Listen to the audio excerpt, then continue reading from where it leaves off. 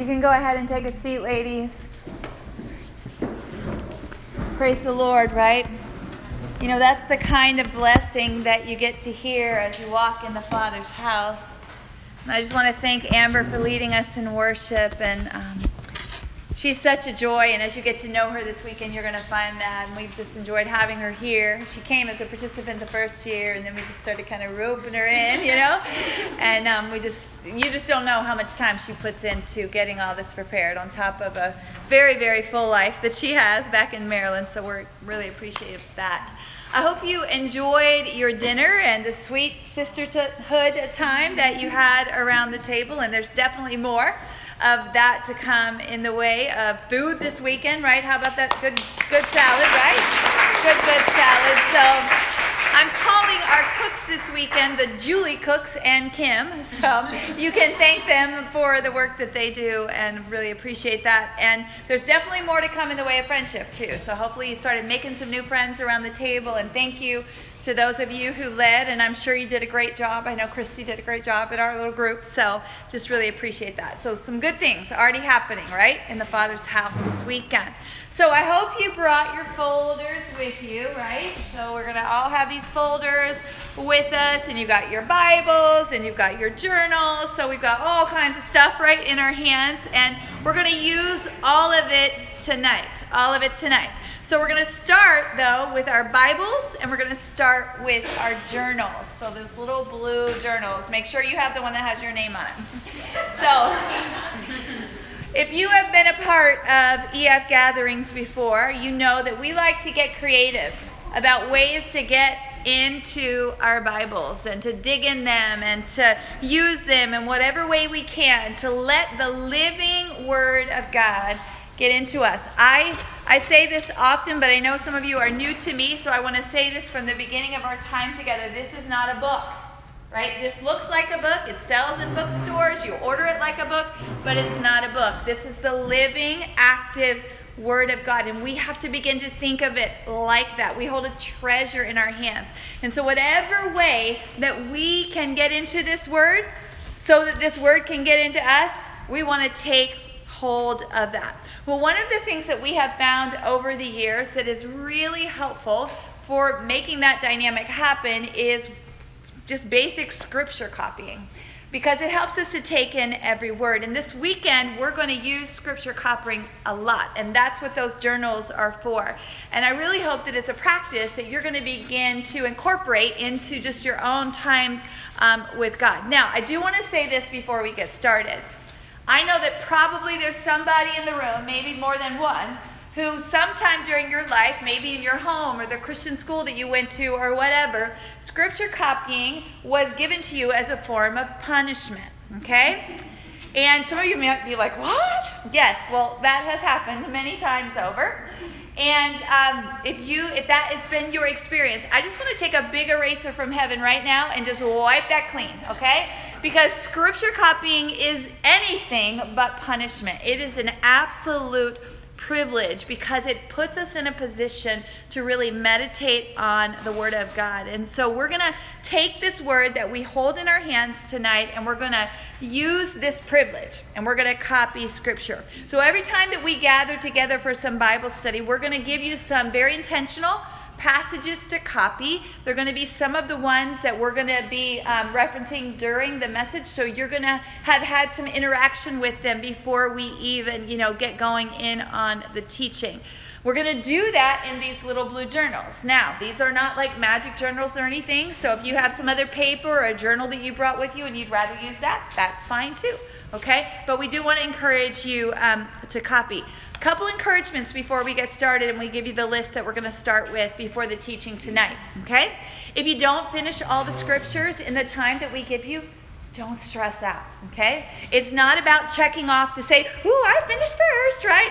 And we have a tendency to just do that even within ourselves, especially if you're the same Enneagram number that I am, okay? So, and we won't even get into all of that, but don't worry about it, okay? If you don't get them all done, that's okay. Just jot down the addresses of the scripture, and maybe you can do it another time, or the ones that you did copy, that's great, okay? So just remember, it's a privilege, not a task. And I also want to acknowledge, I know some of us are maybe new in our Bibles, and maybe you're not really sure how to navigate around in your Bibles. And you're like, I don't know where that book is. Like, I don't know the orders of the Bible books, and that's fine too. I encourage you can use the table of contents in the front, or if you just really need some help, I've already copied them, okay? And so I'm happy to come over and help you find that or whatever. So we're all on a journey, right? And nobody's looking at you going, wow, you're not keeping up there. You know, it's none of that, okay? It's just we want to copy God's word. And it's a privilege for all of us to get to do it whatever place we're at on the journey. It's not about getting all of them done, okay? We just want to take some time to take a breath and start copying and penning down these words and just give the opportunity for the Holy Spirit to begin to get them into our hearts before we really start to talk about them, okay? So we're going to have some light music playing in the background. I know for some that's a little bit of a distraction. We'll try for it not to be. We'll try to find that sweet spot of volume, okay, for that. And Amber's going to go ahead and pop that slide up on there until you can see what those scriptures are. And you can just begin to copy them down into your journals or wherever you choose to copy them, okay? We'll take about 10 minutes or so to do this.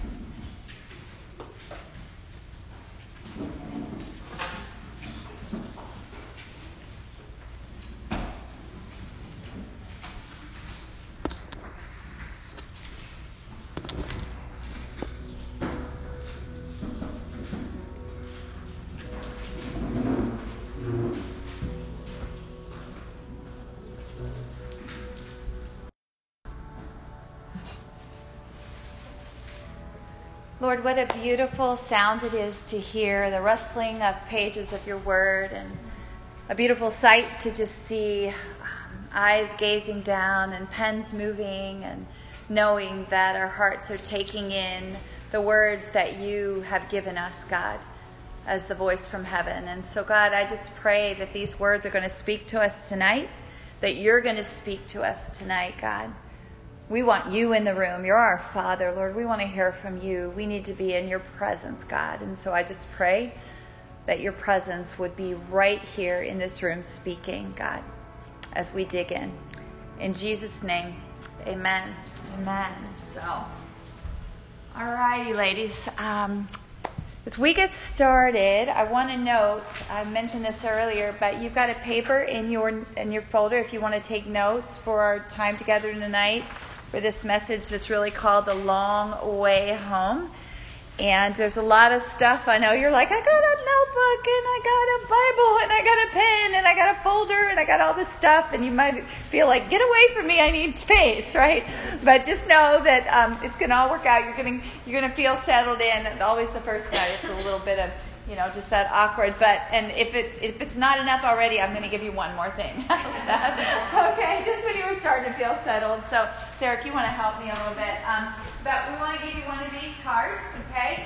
And I'm just going to put some here, and then I'm going to give Cheryl, if you'll help out too, if you don't mind. I'm just calling out some helpers here in the room. But let me tell you a little bit about what this is. You're going to notice that those words that you just copied from Psalm 27, 4 through 6 are right there on that card. And that is also in the NASB version. And I want to let you know what we're going to do with those. People who've been here before, you know what we're going to do with that. What are we going to do with that? Memorize it, right? That is a signature activity that we do at the Fall Bible Getaway every year. I believe so much in the power of memorizing Scripture. I've often said it's the single most effective discipleship tool that God has used in my life over the years, because what it does is it sets you up for some amazing conversations with God.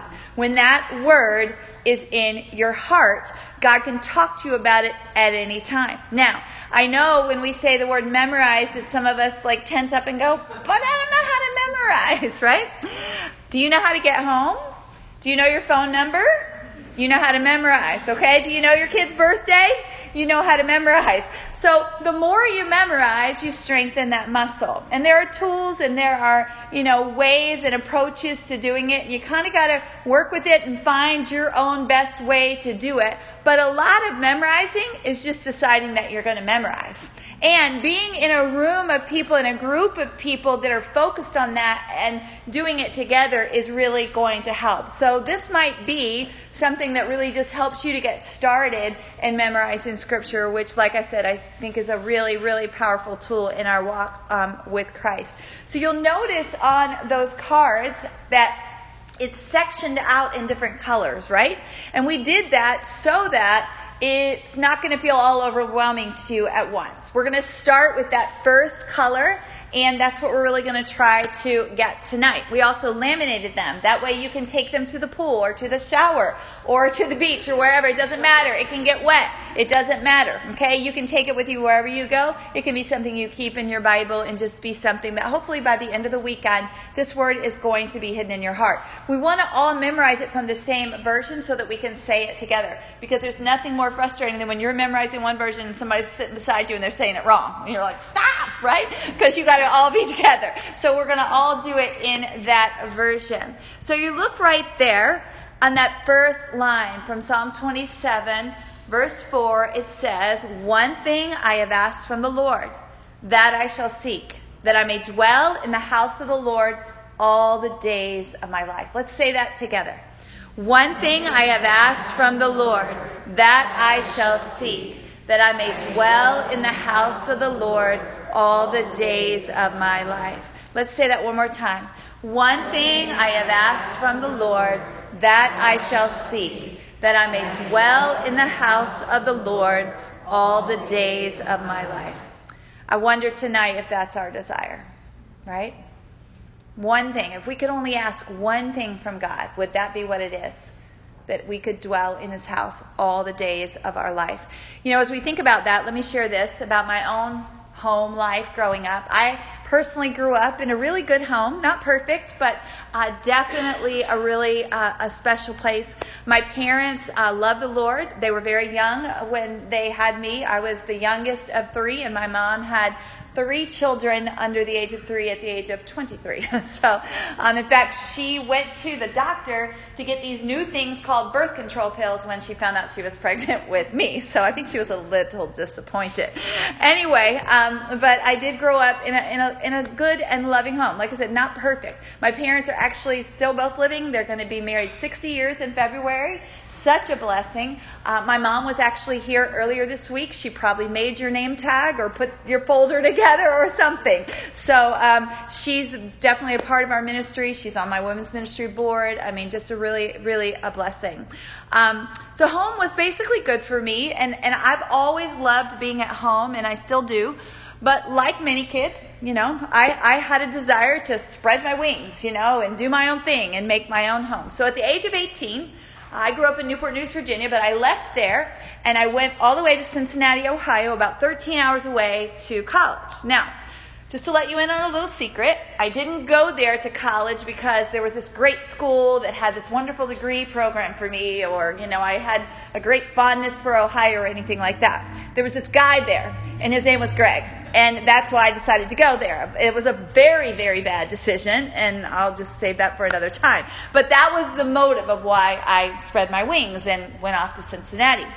But fast forward from August, when I first went away to school, to Thanksgiving, and for 3 months, I had been away from my home that I really did love and that I, you know, enjoyed being in as I grew up. And so even though I thought, oh, I got to get out on my own, when Thanksgiving time came, I was ready to go home.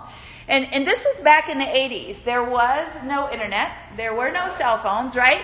If you wanted to call home, it was going to cost money because you had to, you know, pay for long-distance phone calls. And so my parents and I had a plan. Every Sunday afternoon, I would call them on the phone, and we'd get to talk for like 20 minutes because it cost money. And, you know, I went to a small Christian college there in Cincinnati, and most of the kids that came there to school were not from far away. And so every weekend, they went home. And I was left in the dorm pretty much by myself. I didn't have a car, you know, so I really looked forward to that phone call. In fact, on Sundays, they would close the cafeteria and stuff. And so if I could find a ride, somebody to take me to church, that would be good. And then maybe if they were going out to lunch and I had enough money, I would go with them. But usually on Sunday evenings, this was my thing.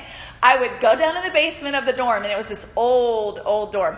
And so it was creepy down there. Like, it had this big, heater down there and made all this noise. But I would go down there and use the phone and call my parents, and then they had this vending machine. And I would buy a bag of potato chips, and I would buy some Hostess Suzy Q's. Does anybody know what Hostess Suzy Q's are? They're chocolate cake with all this white cream in the middle, and they were just amazing. So that was my Sunday night dinner, and I'd call my parents, right? So it was Thanksgiving. I was ready to go home for some real food. I wanted to see my parents. So there was this person that went to the school that was also from our hometown, and I was going to ride home with them because I didn't have a car. So we get in the car the day before Thanksgiving. We're going to ride home, 13-hour drive. We got our snacks. We're ready to go. And we're going along, and all of a sudden we realize, because there's no GPS, you're trying to follow a map, all of that. We had to go through mountains of West Virginia, all this stuff. And we realized about 2 hours into going the wrong way that we had been going the wrong way, which meant we had to go 2 hours back that direction, and that added a whole 4 hours to the already 13-hour trip. Needless to say, 17 hours later, when we pulled in my driveway, I was so thankful to finally be home. It has been such a long drive home. I went to school there for 2.5 years, and it just seemed like every time I tried to go home, there was a snowstorm or a canceled flight if I was flying home, or we got caught in traffic or whatever. It just seemed like every time I tried to go home from that school, it was such a long trip. I also think about a couple years ago, I had the privilege to go to Italy and lead a retreat there for some military wives there in the Christian function of the military spouses in Italy at this particular Air Force base. And it was such a glorious time and such a privilege to go there. I went by myself, and I didn't know anybody. These people had invited me to come over. I didn't know them. So it was kind of, a little bit vulnerable. And I had a wonderful time. But when it was time to come home, I was ready to come home, right? And I love home. I always have loved home. But it's a long ride from Italy to America. We did that long flight. And then we get back. Finally, we flew to Philadelphia, and I was so ready to get on the plane to Newport News to come home, but there were all these bad storms that night, and so they canceled my flight. And I can remember just laying my head on my suitcase and literally just crying because I wanted to go home. Has anybody ever been in that kind of place? You just want to get home, and you feel like you just can't get there. I know a lot of you even traveled a long way. A lot of you flew on a plane today or traveled from, far away to get here. And hopefully on Sunday, you're not going to feel like, am I ever going to get home? Hopefully you're going to want to maybe stay longer. I don't know. But I want you to identify, to think about what it feels like to have a long trip home. And I know many of you probably have stories like that too. I don't know if you've ever thought about that, though, the long way home in regard to your journey home to Christ. That maybe your journey has taken way longer than it should have. I know that I have felt that way. In Psalm 27, what is it that David writes? Say it with me again. One thing I have asked from the Lord, that I shall seek, that I may dwell in the house of the Lord all the days of my life. Can you hear that cry in David's heart for home? That he just wants to be at home with the Lord. If you know anything about David's story, you know that his home life left a lot to be desired, right? If he had been sitting around the table with us in your group tonight, he probably would have shared how during his growing up years, he found more of a sense of home out in the fields with a bunch of sheep than he did with his father and his brothers in the home. And then maybe he would have told you about how in his teenage years he got invited to come into the king's palace to play the harp for him, but that ended up becoming his home because he was invited to stay there, and he ended up marrying one of the king's daughters, Michal, and he became best friends with the king's son, Jonathan, and that became his home. But it didn't take long, and the king began to be jealous of him. And so literally he had to flee that home to save his life because the king was ready to kill him. In fact, many believe that he wrote Psalm 27 during the time that this was taking place when he was on the run for his life. And I would add, probably with a deep longing for home, right? Because he hadn't felt it in his own family, amongst his father and his brothers, and now here he had found a home, and now it was being ripped away from him. But he wrote as he did, saying, and you can say it with me again, one thing I have asked from the Lord, that I shall seek, that I may dwell in the house of the Lord all the days of my life. He wrote that because he had journeyed long enough to know and to arrive at this place of knowing in his heart that his true home was really with the Lord. His true home was really in the Father's house. It takes a long time for many of us, including me, to realize that our true home is in the Lord. That our true home is in the Father's house. We all have a story of what home has been like for us. And I know even in our group tonight, stories of all kinds, and probably yours too. But for all of us, the truth is that our home is in the Lord himself. And we have to come to a place where we realize that. It is to our benefit that we do that. Tonight we're going to use Psalm 27 verse 4 as a backdrop as we also look at the storyline of Scripture that's all about the long way home. So we're going to go to the Old Testament first. All right?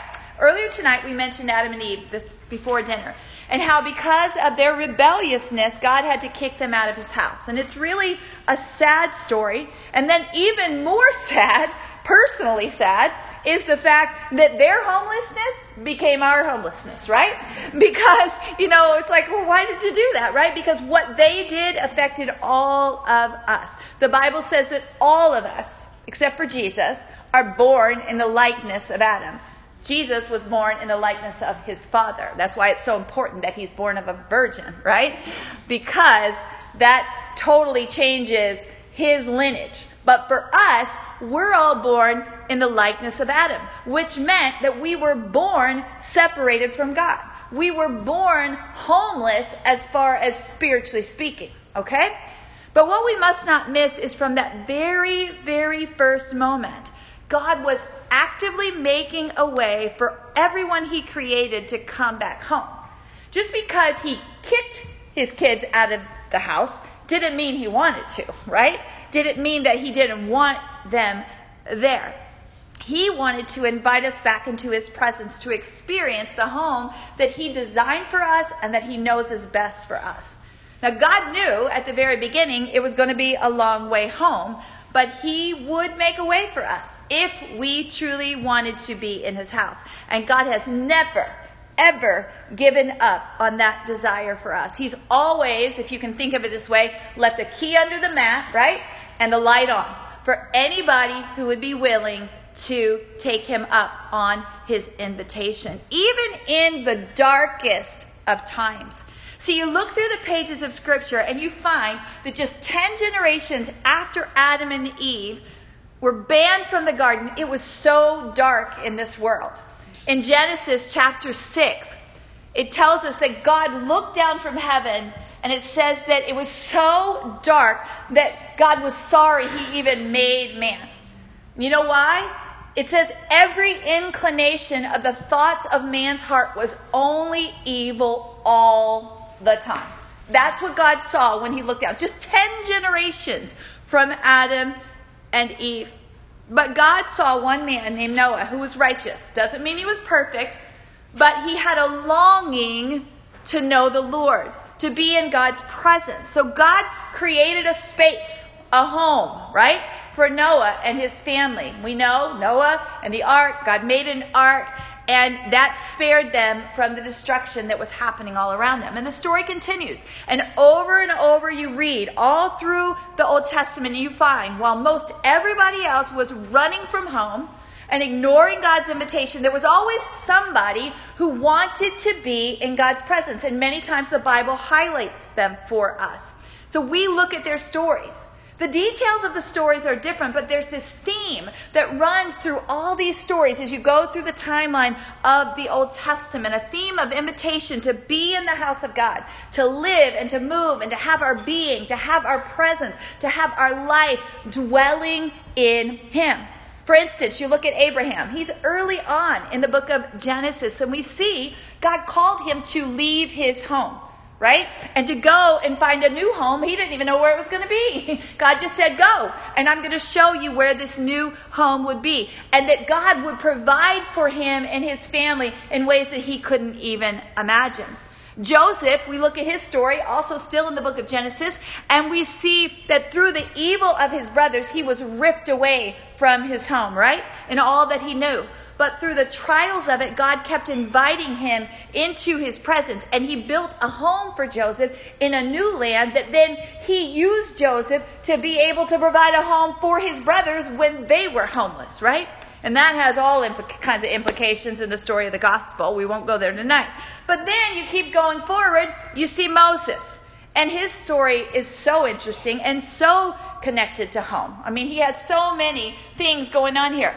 In his life, as a baby, he wasn't allowed to stay in his home. Why? Because Pharaoh was trying to kill all the babies in their homes. And so his mother took him and put him in a basket and made that to be a little home. And then the king's daughter saw him and she took him into the palace. The palace became Moses' home for a time, but even that, he got taken away from that and he ended up homeless in the desert. But then God called him to stand on the holy ground of his presence. And he said, I'm going to use you to lead my children home. To be the one that ushers his children into what God called the promised land, right? Which was to be a home for them, flowing with milk and honey, which was symbolic of, I want to bring you into my presence and provide for you, just like I wanted to do in the garden. I want to draw you to myself. And in fact, in that long journey that Moses was used to take the children of Israel from Egypt to the promised land, God had Moses do something really unique in the wilderness. And he called him and gave him very specific plans how to build God's house, how to build the tabernacle in the wilderness. And I don't know if you've ever studied the tabernacle before, but it's fascinating. Every detail of the tabernacle is so telling of being in relationship with Jesus.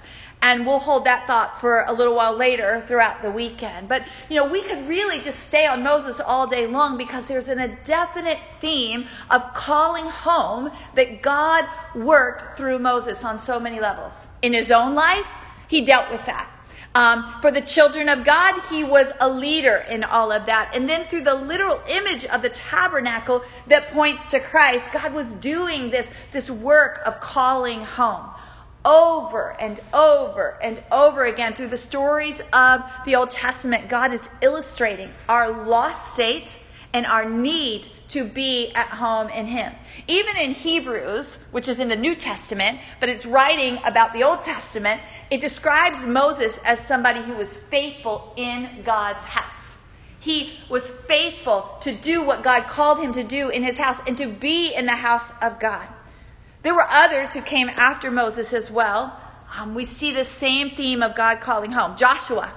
You know that scripture where Joshua stands up before the people and he says, choose you this day whom you're going to serve, but as for me and my house, we're going to serve the Lord. There was a longing in Joshua. He rose up above all the other leaders in the Jewish nation at the time. And he was like, no, we are going to follow God. We are going to serve him. We are going to trust God. He had a longing in his heart. He wanted to dwell with him.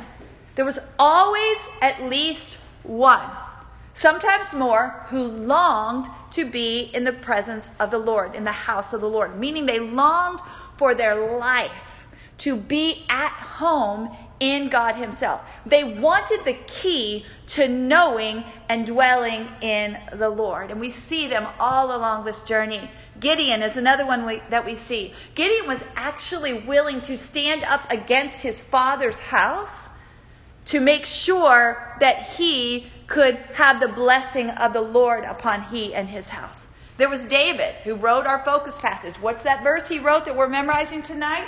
One thing I have asked from the Lord, that I shall seek, that I may dwell in the house of the Lord all the days of my life. And then Solomon was David's son. And you know what he built, right?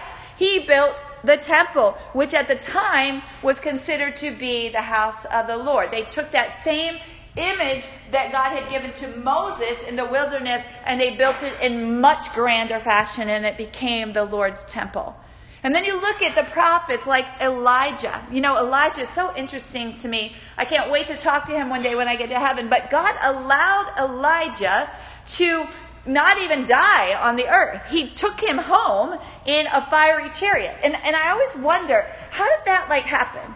Did one day Elijah just say, God, I'm just done here. Would you just take me home? And God would be like, okay, sure. Send in a chariot today. Because I've certainly felt like that sometimes this year, especially. God, just send the chariot today. Let's get out of here, But he wanted to go home. There was this desire in his heart to go home. I think about Daniel, too, who was so careful.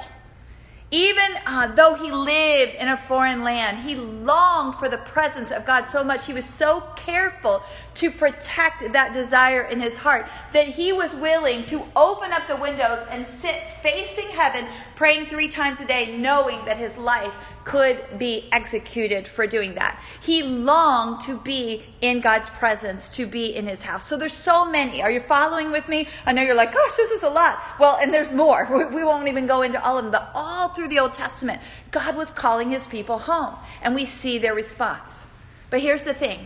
By the time we land in the New Testament, it's sad to say, but God's people are not at home. In fact, they don't even have a home. Physically, their home, the land that God had given them, that promised land that he gave through Moses and Joshua when the walls fell down and they took over Jericho, that land that God had given them had been taken over by one nation after another. And at this time, in the New Testament, it was ruled by the Romans. And all of that happened because time and again, God's children, even though God was calling them home, continued to rebel and say, nope, we want to do life our own way. They had rebelled against his house. And spiritually, they were orphans as well. I mean, they, yes, were still God's children in name, but most were not in heart. They were lost in sin and in legalism, and they didn't even know their Heavenly Father and the glories of his house. And you think about that as we kind of fast forwarded all through that history really quickly, but how had that happened? After all of these invitations from God to come home, one prophet, one leader after another, and all the provisions that God had made, all the spanning of time over centuries, why were they not thriving in the Father's house? Well, both physically and spiritually, God had sent the invitation, but they had not come home. Kind of sobering, isn't it? But then, God sent Jesus, an invitation in the flesh. Jesus came bringing an invitation in person and really keys in hand to make a way for us to come back into his Father's house. The journey was long. This had been going on since the Garden of Eden, right? The long way home. But God doesn't give up. In the book of Hebrews, chapter 1, it begins the book of Hebrews and it says this: God, after he spoke long ago to the prophets in the fathers, in many portions and in many ways, in these last days has spoken to us through his Son. And what that's saying is that throughout the time of the Old Testament, it's really putting everything that I just told you in one little sentence. And you might be like, well, why don't you just tell us like that instead of all of those details? But it's important to hear the whole story. But it's putting all of that into a nutshell and saying, look, I spoke through this prophet, and I did it in this prophet, and this prophet, and this leader, and I did all of this. But now in these last days, I'm speaking in my Son. God sent Jesus to bring invitation to his children to come home. And Jesus spoke that invitation in a lot of different ways. But tonight, we're going to look at a story in the New Testament that Jesus told to bring this invitation to life. And you're probably familiar with it. In fact, we encouraged you to read this story in Luke chapter 15 before you came to Fall Bible Getaway. It's the parable of the prodigal son. Now, if you want to turn to Luke chapter 15, you can with me.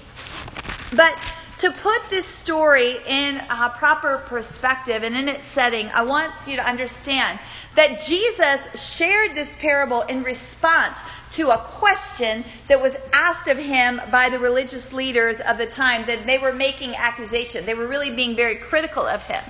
And basically what they said was, this guy, he thinks he's so great. Why is he eating with sinners? Why is he doing that?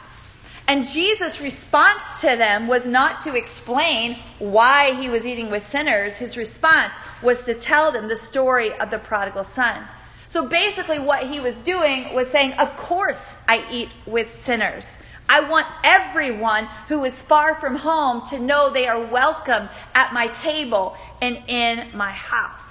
Now we find this story, like I said, in Luke chapter 15. And I know that many of you are familiar with it. You've read it. But I just want to recap the first handful of details. And then we're going to look closely at some of the ending part. But basically, in verse 12, you see the younger brother. There's two brothers. And the younger one wants to basically go his own way. He tells his dad, give me my share of the estate.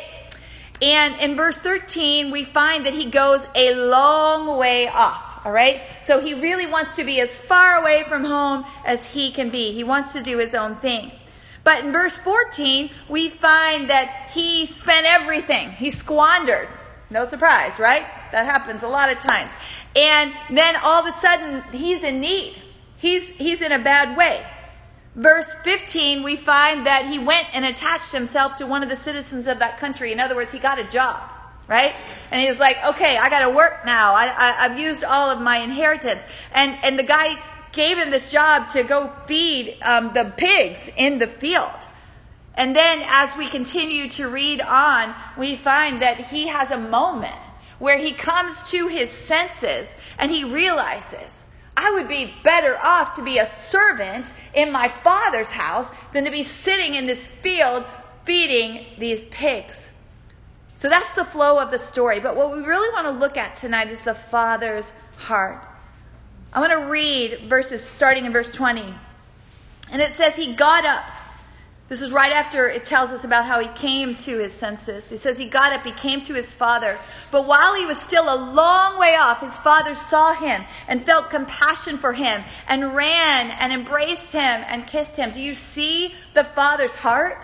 How longing he is to see his son. And the son said to him, Father, there's a repentance here. I have sinned against heaven and in your sight. I'm no longer worthy to be called your son. But the father said to his slaves, quickly, bring out the best robe and put it on him, and put a ring on his hand and sandals on his feet. And bring the fattened calf, kill it, and let us eat and be merry. In other words, the father's just pulling out everything he can think of to say, I am so elated. This is what I've wanted. This is what I've longed for. And he says, for this son of mine was dead and has come to life again. He was lost and has been found. And they began to be merry. See, not only do many get to a place spiritually where we have a deep longing in our hearts to come home, just like the son did, but what we see is that our Father all along has been longing for us to come home. He wants us to be there. He's watching. He's waiting.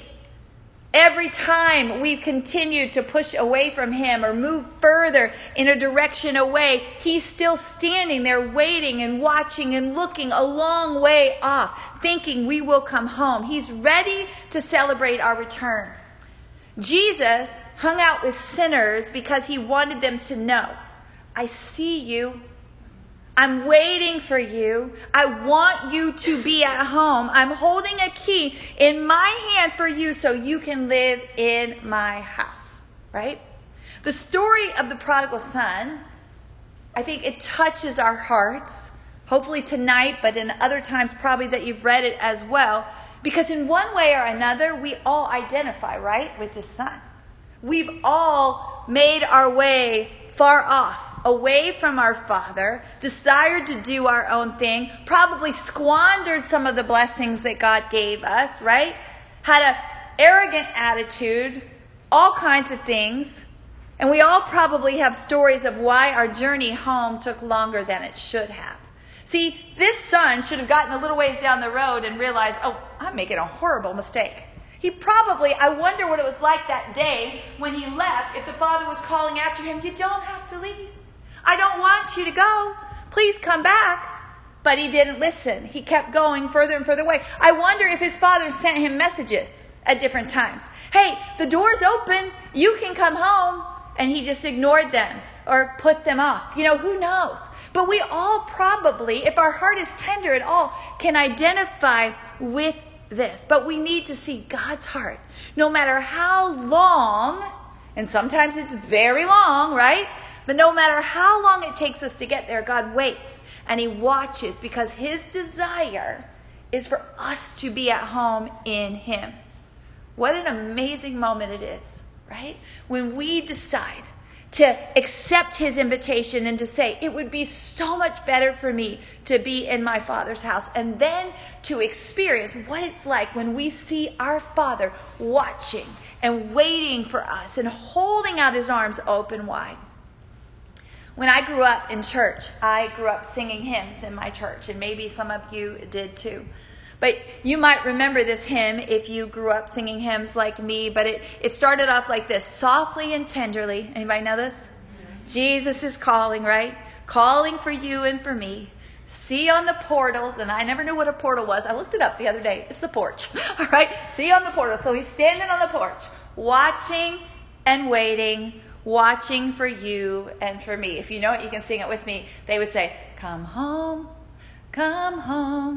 ye who are weary, come. And they would do it like this. Oh, they would go on, and we'd all stand there and sing it. And I would always think, why do they do that, right? But then the last line was, calling, oh sinner, come home. And I would sing that over and over and over again. And we can sing words, but sometimes not let that really penetrate our hearts. Because I too have my own long story and long journey of coming home. The style of that song is outdated. I get it. But the words are truth. Because from the very beginning, God has wanted his children to be in his house. And that's why Jesus came with an invitation. When you get an invitation, it usually includes details, right? If you're like me, a lot of times you put them up on the fridge because you got to remember, okay, it's on this date and we're supposed to wear this, and we got to remember it's at this time, and I got to RSVP to da-da-da, whatever. An invitation includes details. As we read through many of the interactions that Jesus had with people throughout the Gospels, we get to see the details of his invitation to us. And we certainly don't have time tonight to look at all of them, but we're going to zoom in on a few. And they're related to the scriptures that you copied, okay? And they show us so much of the Father's heart. One thing that we see is that he invited us to rest. What is it that you copied from Matthew 11? Jesus said, come to me, all who are weary and heavy laden, and I will give you rest. There's nothing like being able to rest at home, right? If home has a good connotation in your heart, right? And I understand for some people it doesn't, because home has been a hard place maybe in your life.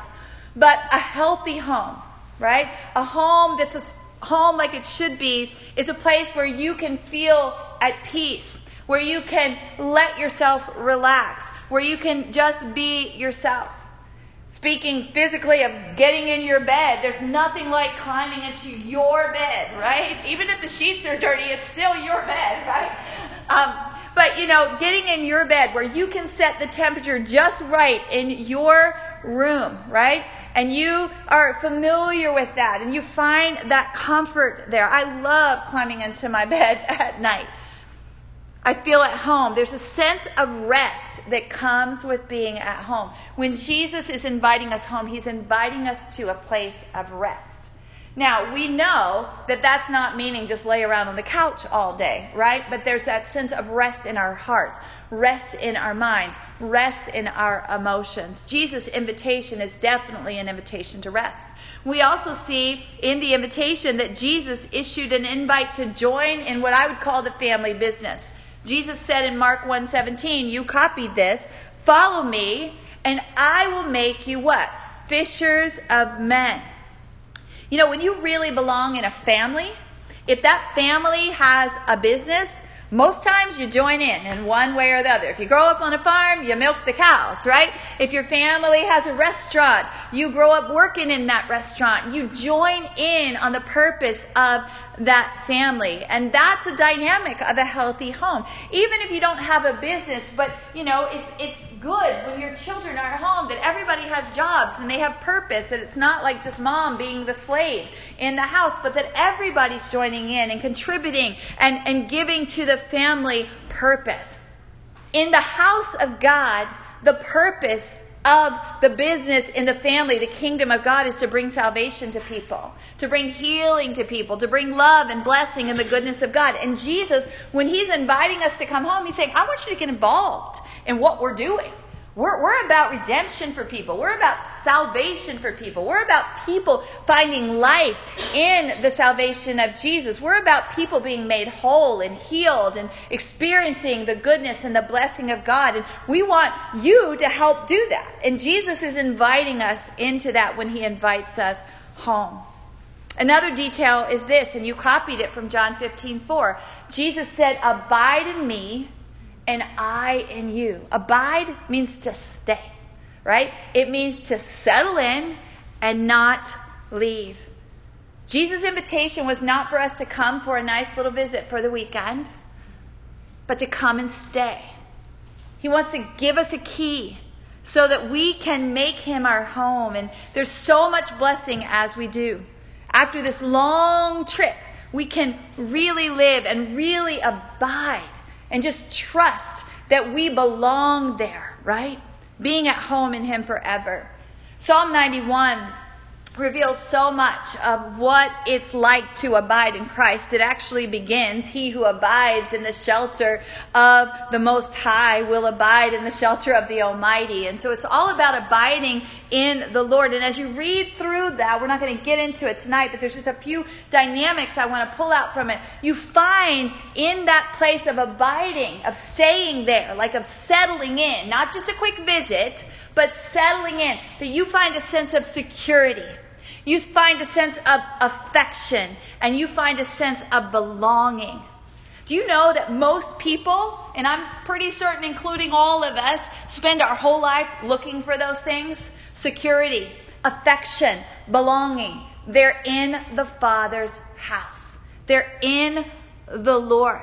That's where they're found.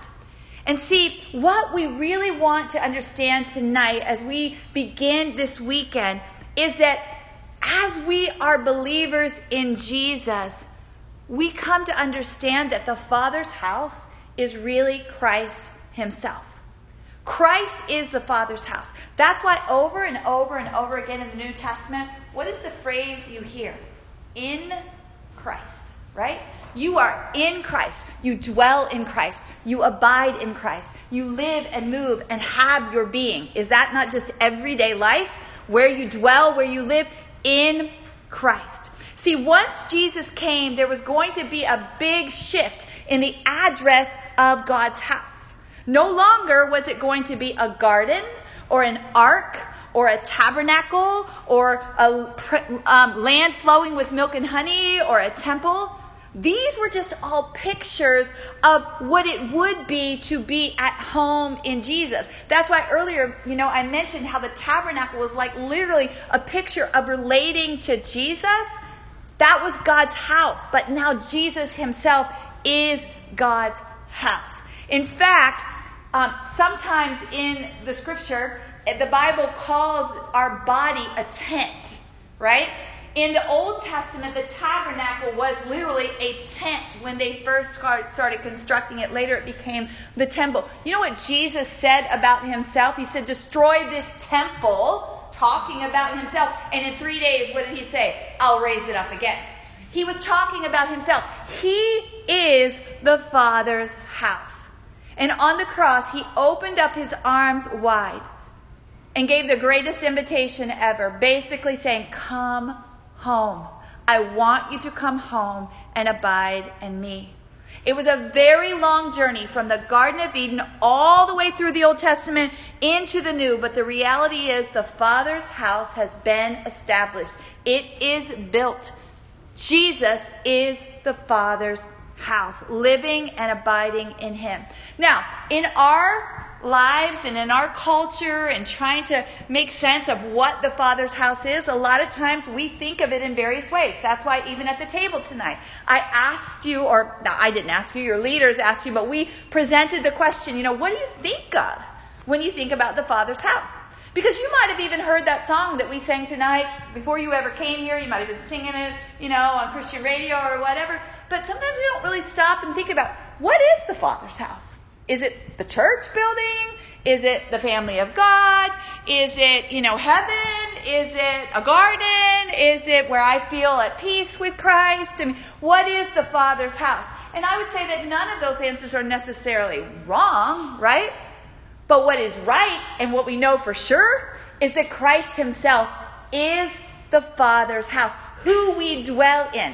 And yet, that's very hard to kind of wrap our minds around, because how do you dwell in a person, right?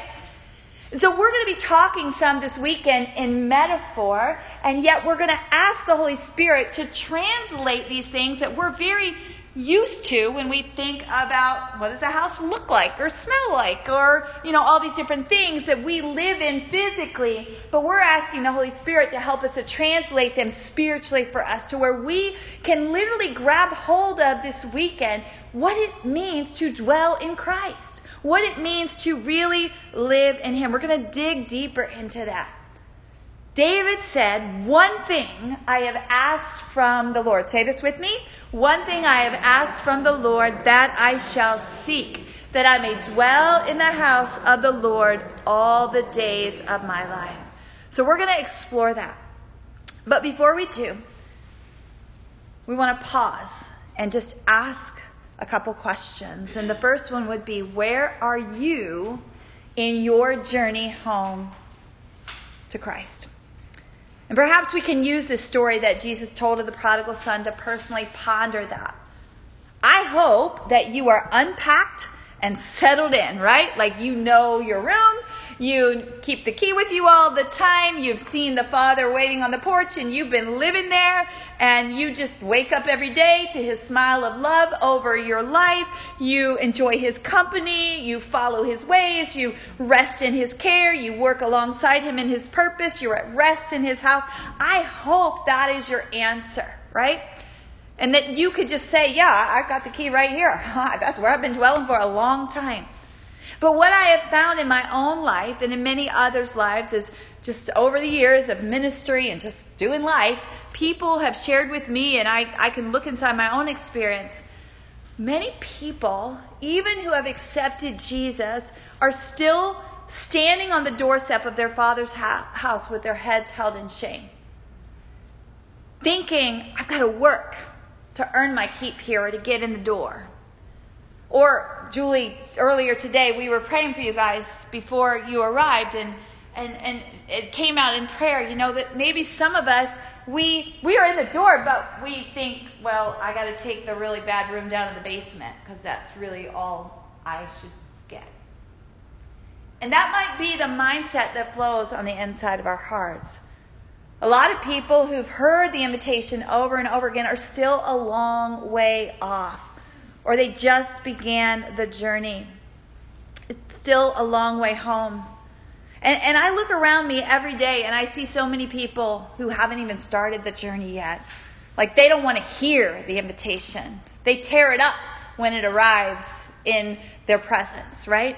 They're still thinking it's better to be out in the world than in their Father's house. So, I don't know where you're at, but you need to ponder that. I think the Lord brought you here this weekend so you would ponder that and think about, in light of this invitation, where am I? Have I received my key to his house, the key with my name on it? And have I moved in? Is that where I dwell in Christ? And we'll be talking about that more this weekend, but I want you to ponder that tonight. And I know I keep mentioning a key, and you've probably seen keys a lot already, right? We've given you a key. We got a key on your cup. There's a key on the side of your journal. There were keys all over the table. there's keys everywhere, right? So why the emphasis on a key? And what does that really mean anyway? Well, for a key to really work, for it to really open the door, it has to be the right key, right? Have you ever tried to use the wrong key and it doesn't work? Or have you ever gotten a key cut, but they didn't cut it just right and it still doesn't work? Like the laser cut wasn't precise, and so that key didn't work. If it's just a little bit off, a key is not going to work. Throughout Scripture, God has been very clear that He was giving the key to Jesus that would open the door to the abundant life that He promised and that He created in the very first place in the Garden of Eden.